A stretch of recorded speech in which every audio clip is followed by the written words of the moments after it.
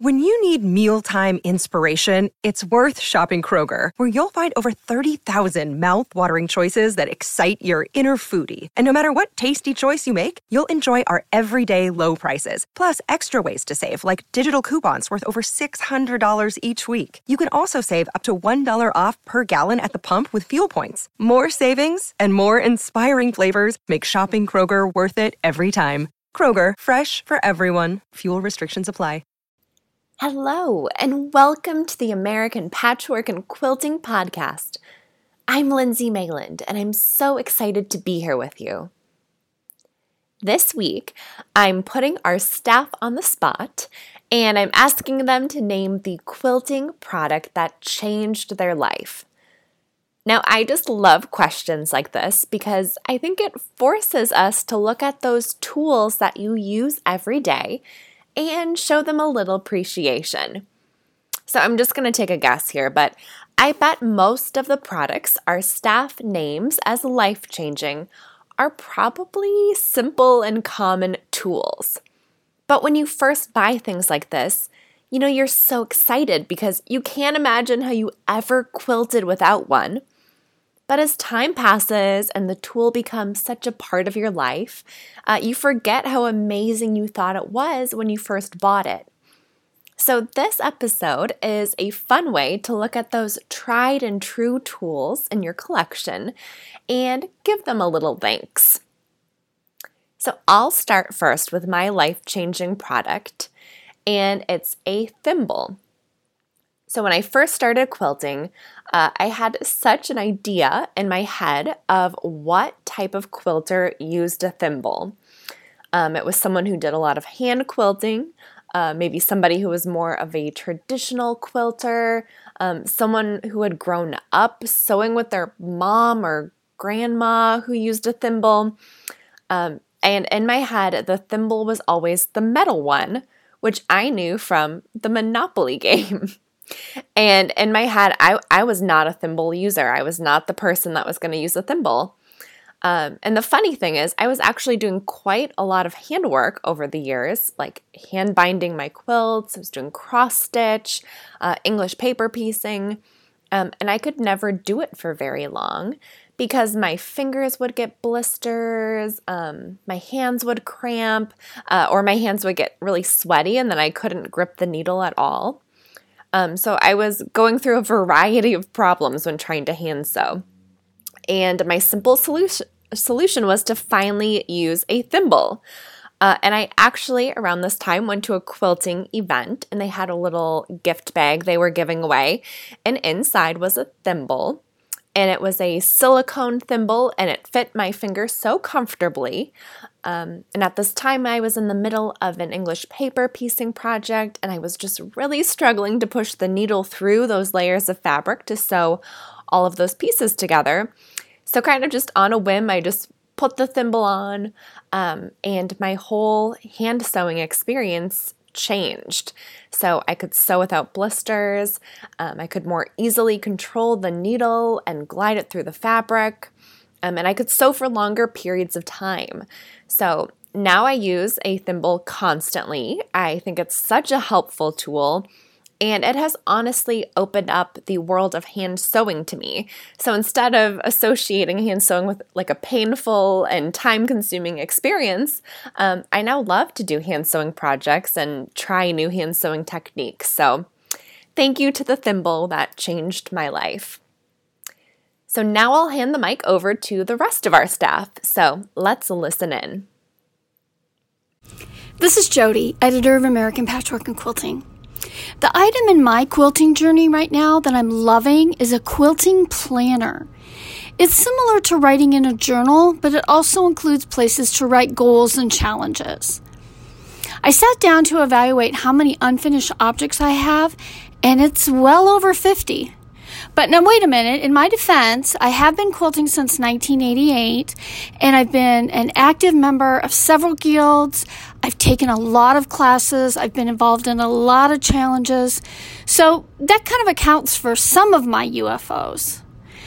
I really consider myself more a block maker than a quilt maker. I love making quilt blocks, and often I don't care if it ever becomes a quilt. I love trying new ideas, color combos, techniques. Well, anyway, these are some of my reasons for why I have so many UFOs, and I decided that I needed to complete more and make them into quilts, and the best way to do that is to be more accountable. A quilt planner seemed like a good way to do that. Now, there's many versions of quilt planners out there, so if you like this idea, find one that suits your needs best. For me, some of my top considerations were, number one, something with a spiral binding or like a 3-ring binder so you could add or take out pages as you needed. I wanted a place for photographs, both of the process and then the finished project. I wanted to have pages that had straight lines so that I could write notes. I also wanted graph paper because I want to experiment with color and design ideas. Well, in addition to these things, I also bought a brand new pack of colored pencils and got those all sharpened up, and a couple of fun pens, so that the writing and the doodling in the pages is also a lot of fun. I started this on January 1st, and I'm trying to do something creative every day and record it in my quilt planner. I can't wait to look back at the end of the year and see all of the things that I've learned and accomplished. Hi, I'm Joanna Bergerino, and I'm the editor of Quilt Some More magazine. If I had to pick just one quilting product that changed my life, I'd have to say Block Lock rulers. I can't get enough of them. I'm not always the most precise piecer, so I like to make units like flying geese and triangle squares larger than necessary and then trim them down to size. I find my piecing is a lot more accurate that way. The most well-known Block Lock rulers are the half-square triangle and flying geese rulers designed for trimming those units. These acrylic rulers have a handy groove in them that your seam fits into. This groove helps prevent your piece from moving and also prevents your ruler from rocking as you trim. I've never had more accurate trimmed blocks than I've had using these rulers. I've started using their non-slip quilting rulers as well because I liked the trimming ones so much. My favorite is the 6-inch square size. I use it for just about all my piecing. Their non-stick coating works great for keeping the ruler from wiggling around, and I like how thin the printed lines are on the rulers, because I find that with wider printed lines, I don't always line up my units the same way. Sometimes the unit is just touching the wider line, other times it's centered underneath the wider line and I have no idea. I know it seems like a small thing, but if I'm cutting lots of little pieces, those minute differences start to add up, especially if my stitching also gets a little off. I've just found over the years that the more accurately I can cut my pieces, the less frustrated I am when I'm trying to sew them all together and hoping that they fit. So Block Lock rulers have made all the difference in helping me to sew accurately. Hi, I'm Allison, the designer of Quilts and More. When thinking about quilting products that changed my life, it's easy to overlook the things that get used every day because they become commonplace. Right alongside rotary cutters, thread snips, and pins, I regularly use a wool pressing mat. I use it so frequently that I forget it's not one of those sewing basics that everyone has. It has changed my quilting and piecing accuracy tremendously over the years. Wool pressing mats are made of 100% felted wool and are usually around 1/2 inch thick. They come in a variety of different sizes. I own one that's 14 inches square. For the most part, this size fits my needs perfectly. Individual quilt blocks fit on this size, but if I'm pressing larger pieces of fabric or a quilt top, I just switch to my regular ironing board. That's one of the great things about wool pressing mats. You just put them right on top of your ironing board, and there's no need for additional setup or space. It's also easy to store when not in use, and simple to travel with if you want to take it on a retreat. The thing I love most about wool pressing mats is how flat your seams and fabric get when using it. The wool absorbs heat and steam, which results in heating both sides of the fabric at the same time. Fabric gets so crisp and smooth that I don't need to use starch to aid in getting rid of wrinkles or flattening seams. I found that wool pressing mats are especially great for small pieces or bulky seams, things that traditionally are hard to get perfectly flat with a regular ironing board. As with any pressing, whether using a wool pressing mat or traditional ironing board, It's best to leave the fabric or block on your station so it has a second to cool before moving it. This will help in keeping your pieces flat rather than stretching them when they're still warm. When I first started using my wool pressing mat, I did notice a bit of a sheepy smell as the fibers heated up from my iron. So don't be alarmed if you suddenly think you're smelling farm animals. I promise that smell goes away after putting the mat to good use. Hi, I'm Doris, editor of Quilt Sampler magazine. I'm a quilter that's all about my rotary cutters, my favorite being the Fiskars Comfort Loop for a few reasons. First of all, I have to admit that I'm terrible about retracting blades when I use the straight style rotary cutters, which we all know can be very dangerous. The Comfort Loop rotary cutter requires you to squeeze it to retract the safety guard and to cut with it. So I can just lay it down on the work surface after I use it and not have to worry about the blade being exposed because its default is to be covered with the safety guard. It's also ergonomically more comfortable in my hand. But the product I can't imagine living without is the small 18mm rotary cutter. I use the Clover brand cutter with the soft cushion handle. Olfa and Fiskars both have one of these as well. It works great for cutting round templates, particularly curved templates, and for fussy cutting. Often when I fussy cut, it's a smaller piece of fabric, or sometimes it's an odd shape for EPP. And the smaller rotary cutter works great to cut around those small pieces and small templates intended for fussy cutting. It's just a little safer for the fingers. Hi, this is Elizabeth Stumbo, Art Director for American Patchwork and Quilting and Quilt Sampler magazines. So when I was asked to pick just one quilting product that I can't live without, I really struggled with this question because I instantly thought of two notions that I use in tandem every time I quilt, and I just couldn't pick one over the other. So I hope you will forgive me for bending the rules just a tiny bit. Now these two items are a mini travel iron and a continuous spray water bottle. I love to use my mini travel iron when I go on quilting retreats, but I have found that it is also my go-to iron to use in my home sewing room. I still use my large iron for pressing big pieces of fabric and for adding borders onto my quilts, but I find that using my mini iron so much more manageable for pressing small pieces and seams in my quilt blocks.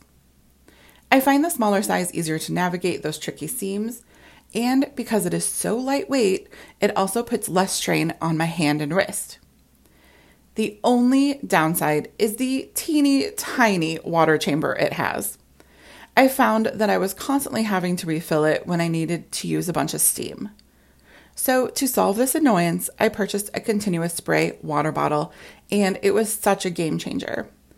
If you aren't familiar, a continuous spray water bottle has an easy to squeeze trigger that releases a very fine mist that is evenly distributed across your fabric, which is so much better than the spotty spray that always came spitting out of my iron. When I started to pair these two items together, it was a game changer, and it has made pressing easier and a little bit more enjoyable. Hey, it's Lindsay. I just loved hearing our staff share the quilting products that changed their lives. And I'd love to hear the products that changed our listeners' lives too. So feel free to shoot me an email at apqpodcast@meredith.com. That's listed in our show notes. I'm just so curious to hear more products that make a difference for people. And I'd love to do a follow-up of this episode sharing more of these life-changing products. We're going to take a quick ad break, but when we come back, we're sharing some tips for sewing with pre-cuts and hearing a mistake an editor made. Welcome back. It's time for Back to Basics, a segment where we share tips and tricks about a sewing tool or technique. And today I wanted to chat a little about pre-cut fabrics. So I'm sure many sewing rooms have a stock of pre-cut fabrics. My personal weakness is fat quarters and 2.5-inch square mini charms, but 10-inch squares or layer cakes, 2.5-inch wide strips, also called jelly rolls, and 5-inch charm squares are also so popular. There are some quirks to working with pre-cuts though, especially if you're used to working with yardage, so we wanted to share a few tips just as a reminder. So the first tip is don't pre-wash your pre-cut fabric before you use it. So pre-cut fabrics are cut at the size you need them, so washing could cause shrinkage or raveling of the edges, and if you lose some of the size of your pre-cuts, then you may not have them at the right size for the patterns you're making anymore. Going along with that, you don't want to trim off those pinked edges of your pre-cuts if they have them. So those are sometimes factored into the size of the square or the strip, and trimming them could cause your pre-cut to be the wrong size. So each pre-cut is different when it comes to pinking, so it's really best to measure for yourself. But generally, when you're sewing pre-cuts together, you want to measure your 1/4 inch seam from the very tip of the pinked edge and not the divot or the valley of the pinked edge. But some pre-cuts are a little larger, some are a little smaller, so you may just need to measure from the peak or valley of the pinked edge and determine where you should measure your seam from. So just a little quick measure. Sometimes it seems like pre-cuts are not the exact size they say they are, so factoring that into how you're sewing them together is really important. So some pre-cuts can also be really messy and shed a lot of lint or put fuzz everywhere. I noticed this commonly on pre-cut strips and charm packs. So to help, you can actually just run a lint roller over those cut edges on the pack of fabrics before you take everything apart, and that should just pick up most of the lint and keep it off of your workspace. And lastly, for pieces that are rolled up like strips, you want to iron those pieces before you start sewing because there's usually a crease in the center of the strip where it was folded, or the strip may bend to one side or kind of bow in a certain direction instead of being totally straight. But you just want to be gentle with those strips because if you're handling them roughly, they may bend further out of shape. So when I use strips, I usually only iron out the center crease unless the strip looks really wonky. And there you have it, just a few quick tips for working with pre-cuts. So I'm now going to hand the mic over to Joanna, the editor of Quilts and More, for quilting mistakes I made this month, where our staff shares something they did wrong so we can all learn from it. So take it away, Joanna. So like many listeners, I enjoy making handmade gifts for my friends, and I was recently making the Zip and Go pouch by Minky Kim in the Quilts and More Winter 2022 issue to give as a present. It was late at night, and I was sewing several projects at once, which is always risky because my attention is scattered, and I found myself getting sleepy. I needed to get the projects done the next day though, especially the gift pouch, so I felt I had to keep going, no matter what. Now I have sewn a lot of zippers over the years, and I've gotten pretty used to working with them. They don't give me the anxiety that they used to when I first started sewing them. In fact, one of my favorite zipper tips that I often give to sewers who are just starting to experiment with making zippered projects is to buy long zippers. Because if you're buying the common nylon coil zippers, you can buy longer ones in bulk when they go on sale, and then you'll always have zippers on hand for just about any project. After all, you can shorten a long zipper, but you can't lengthen a short one. So if you're going to have zippers on hand, it's always better to buy longer. You just need to be careful when you shorten the zipper because you're going to be trimming off the part that has the metal zipper stop on one end. In Zip and Go, you sew a new fabric stop on that end to keep the zipper head from flying off. I had just trimmed off the excess tape, including the metal zipper stop, and I hadn't added the fabric stop yet. I continued to sew the pouch and remembered that I needed to open the zipper so that I could turn it right side out later. What I forgot was that I hadn't added the fabric stop yet, and I pulled off the zipper head all the way off the tape. It went sailing off the end with a zing and landed somewhere across the room. Apparently, I felt the need to open it with a lot of gusto.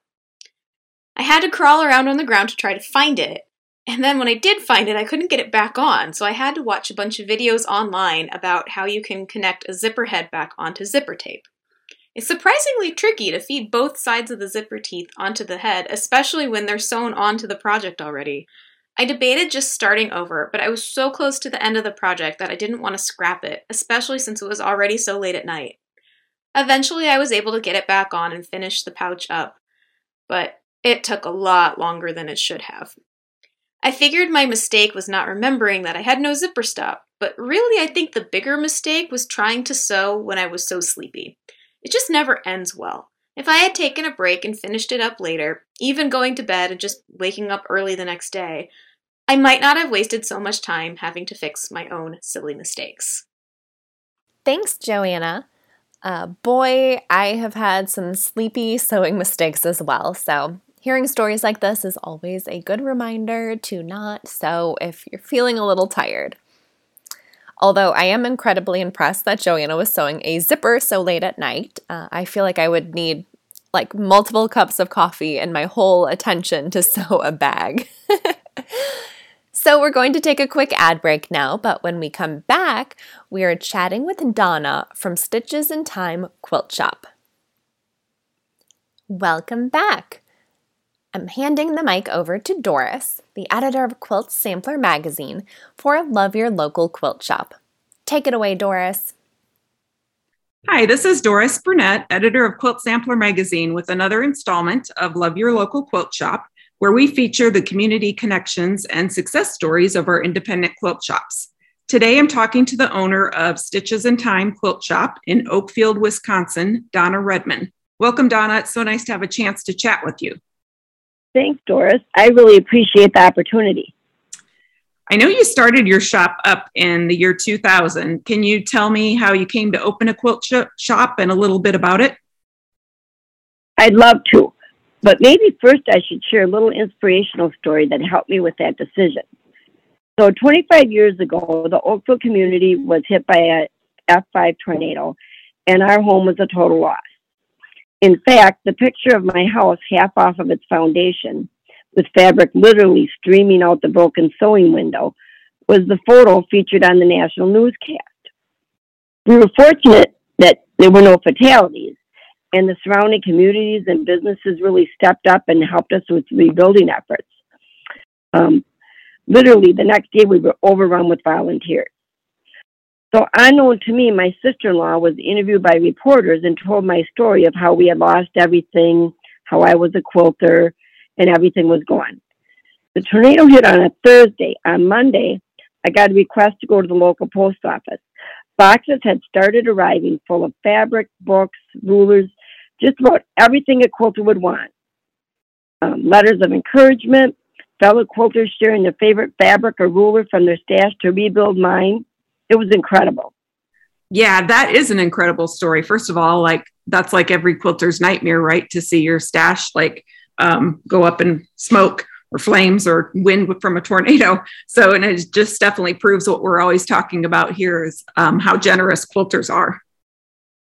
Yep. Yeah.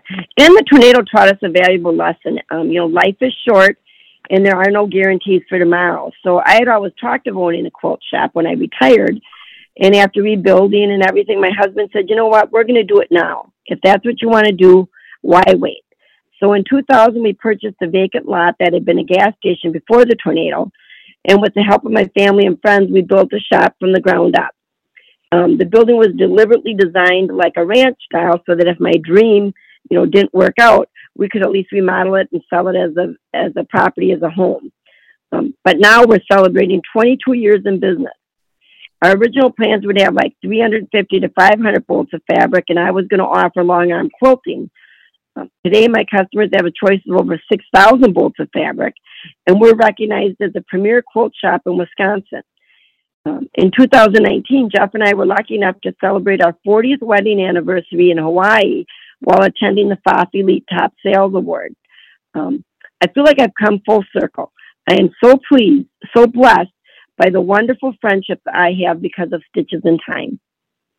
Wow, that's a great story. And I love your practical plan of building the shop in the style of a house so that just in case your dream failed. But I'm glad it worked out for you. I'm glad it went the other way. Customers always come in and they say, do you live here? And I said, well, kind of, but not really. Yeah, yes and no, right? Well, I know you had told me that COVID brought shopping in your store to a complete halt in 2020. I know Wisconsin basically shut down, as a lot of places here in Iowa did as well. And you started doing some videos and stuff because you needed to keep up with your Pfaff machine sales and that. How did you pivot your business in response to the pandemic? Right. So I currently have 2 projects that I've recorded videos for, and they include step-by-step written instructions. And I have lots of other projects that include only written instructions. The projects are exclusive to Stitches in Time. I designed them to help the customer get more comfortable and proficient with their Pfaff sewing machines. So the projects could really be done on any brand machine, but some of the techniques are exclusive to Pfaff. So you maybe have to substitute a decorative stitch or something. And if we use a Pfaff machine to create the embroidery design, I always supply that embroidery file. So that would not present a problem for anybody else wanting to try the project. So when, Doris, when COVID hit and the in-store classes were prohibited by the government, YouTube tutorials really became a lot more popular. And now people were kind of forced to go to the internet to buy fabric and supplies. And now that's kind of become the go-to. That's our future, the internet. So I feel like I still want that connection with my customers. I want them to be able to stay at home and still do a project and still enjoy that investment that they spent a lot of money on, the embroidery machines. So I'm trying to give this a start. Of course, I always prefer in-house classes. And I really think that that's a better learning opportunity because live, things go wrong, customers make mistakes, and it just gives a really good learning opportunity. I'm happy to say with the new year, people seem to be more comfortable with in-store classes. I hope our world can get back to that social quilting because there is no better friend or support network than your quilting community. Sharing is what we do best as quilters. Yeah, I agree. And it's nice to have the internet to be able to reach each other and to reach customers that are farther away geographically that can't just come to your shop. But in this horrible times that we've had where we haven't been able to physically go to a shop, even if it is just down the road, if things are closed, it's nice to have the internet as the opportunity as well. But as we'll admit here, we had a little technical difficulty with recording our video. So those things happen. And like you say, face-to-face and live, it's a lot easier to work through those things and work out the bumps, isn't it? Right. But like if you live in a community or, you live where your Pfaff dealer or any quilt store is, 2 or 3 hour drive, that internet gives you that whole store to buy from. So, yeah. But, it's hard to get service and training, over the internet. Yeah. And I think all shops are trying to navigate that. But, technology can be challenging. Yeah. And I think your idea of making those training videos for using the machines, that's excellent. That's a good way of being able to service those customers and help them get more familiar with their machines and want to use them more. So. Now, I know you have a unique service program that as a quilter and as an avid reader who likes to see young people learn how to sew, this one really speaks to me. Can you tell us about your Stronger Together program? Sure. My Stronger Together program is where staff and customers of Stitches in Time, we collaborated with the Oakville Middle School students through their Kindness Day event, making and selling book pillows. So on the Kindness Day, the students could volunteer raking lawns at the Humane Society. They did some tie quilts. They packaged up used books and sent them to hospitals. What I did was I donated all the supplies, and with the help of my customers, who did the majority of the sewing and embroidery of 120 pillows, then I took 6 creative icons to the school for their community service day. and about 20 students, girls and boys alike, did the final theme, stuffed the pillows with the pillow inserts. And then my daughter, Ashley, who was a middle school English teacher there, she coordinated the sale of the book pillows with some student volunteers to area residents and at the annual elementary Christmas program. So we sold the pillows for $35, which was a great value. And it provided a gift at a really reasonable cost for parents to invest for their children. So what a book pillow is it's a pillow with a handle. We use the 16-inch pillow form, and it has a pocket to insert your book with. And the idea is at the end of your day, it helps your child to settle down. They grab that book pillow, they grab that book, and they cuddle up and read to you, and then fall asleep. So the pillows sold for $35 each, and we raised over $3,500 for the fund to help needy students with some costs and provide Christmas presents, that type of thing. That is really cool. I like that program. And you had sent me some pictures of them. And another feature of the pillows that I really like is you did embroidery designs like on the pocket of the pillow. So it's another way of like advertising, so to speak, advertising your embroidery machines and what they can do, which is a great idea. There's some Dr. Seuss and there's fun little characters and sayings. And some of them embroidery designs, they took us hours to do. So after the program, the feedback that we got from parents, like a month later, they'd run into me and they'd say, I purchased one of them pillows, and it ended up being my child's favorite Christmas present. Every single night, he's carrying that pillow over. I love that. He goes to bed. So, it just was a great thing, and there was some left over.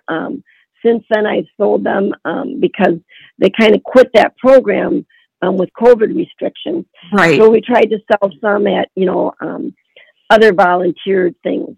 And then that money still goes to the school. So I think that's great. And I know you told me that some of those leftover funds help out students that are struggling with various fees and things throughout the school year. And you told me about one little student that had to go live with grandparents, and so the fees or those funds helped to pay for their gas because they had to drive from a different town to bring him to school. So those are really special things. You really never know.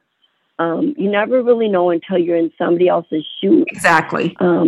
And lots of times, it's not a visual thing. My daughter's a teacher, and she realized that these kids weren't coming to school. And when they questioned them, they said, we just can't really afford the gas. It was a 30-mile drive for them.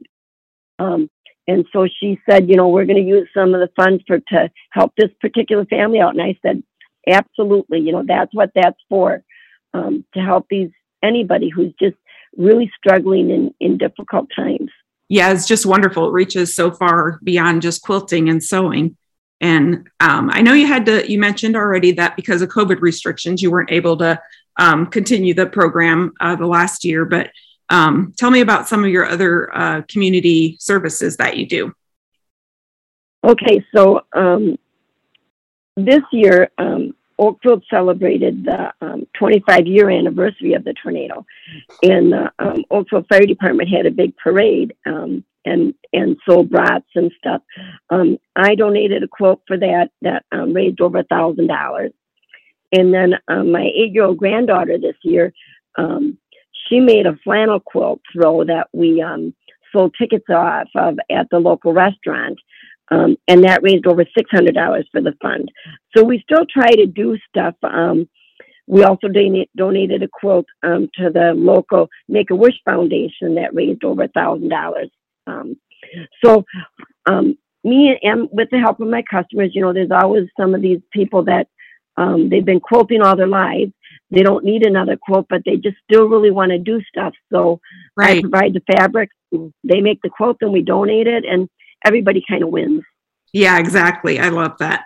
And like you said, what you went through 25 years ago when that tornado came through and losing everything yourself, you said that, it's a privilege to be able to pay it forward, and things really did come full circle for you. And I know there's some of these pillows. Oh, I'm sorry. That's okay. Yeah, I do have some pillows left that are on my website. And if somebody purchases them, the money goes directly to the fund for the school. And also this year, I'm going to start going through some of my shop samples. I have quilts and, pillows and other things that I need to make for classes. I'm going to start putting them on that same Stronger Together link on my page. And anything purchased from that link, that money goes directly full to the school district. And that's just another way until they open things back up where the kids can get more involved. It's just another way to still help raise funds because through COVID, now we're entering our second year of that, and everybody's getting a little sick and tired of it for sure. But in addition to that, we just don't have the support that we used to have with that. So now a lot of times people are missing work, and they're not getting they're just missing work and they're not getting paid to miss work. So there's some families that are still really struggling even more because of that COVID. Right, exactly. COVID kind of created a whole new set of needs that fund can go to help out with, which is wonderful. So, and we'll make sure that we share in our podcast notes the link to the website. So if anybody wants to go on there and check out your pillows, book pillows, and purchase one, they can do that. So, right. And then videos, when I get that set up with the step-by-step directions, the videos would be free. So it's just a great way, even if you don't own a FOC machine, just get inspired and to maybe get more familiar with your own machine and comfortable with your own machine. And I'm happy to share them kinds of things. That's wonderful. Well, Donna, I want to thank you again for chatting with me today. And all of us here at American Patchwork and Quilting wish you and your employees great success in this coming year. Thank you for spending your time with me. Thanks so much, Doris. I always love that we can highlight local quilt shops around the country on this podcast, because what would we do without them? So we'll link to Stitches and Time's website and social media in our show notes so that you can check them out more and support them if you can. And that's it for today's show. Now, just a reminder that we're working on a special Ask Us Anything episode in March, and we need our listeners to submit us questions. So the questions can be about quilting techniques, storage, anything sewing related, or about our jobs or personal sewing projects. So we're really open to anything. So please email me at apqpodcast@meredith.com. That's listed in our show notes so that we can start compiling a list of questions. I look forward to hearing from everyone, and I will chat with you all next week.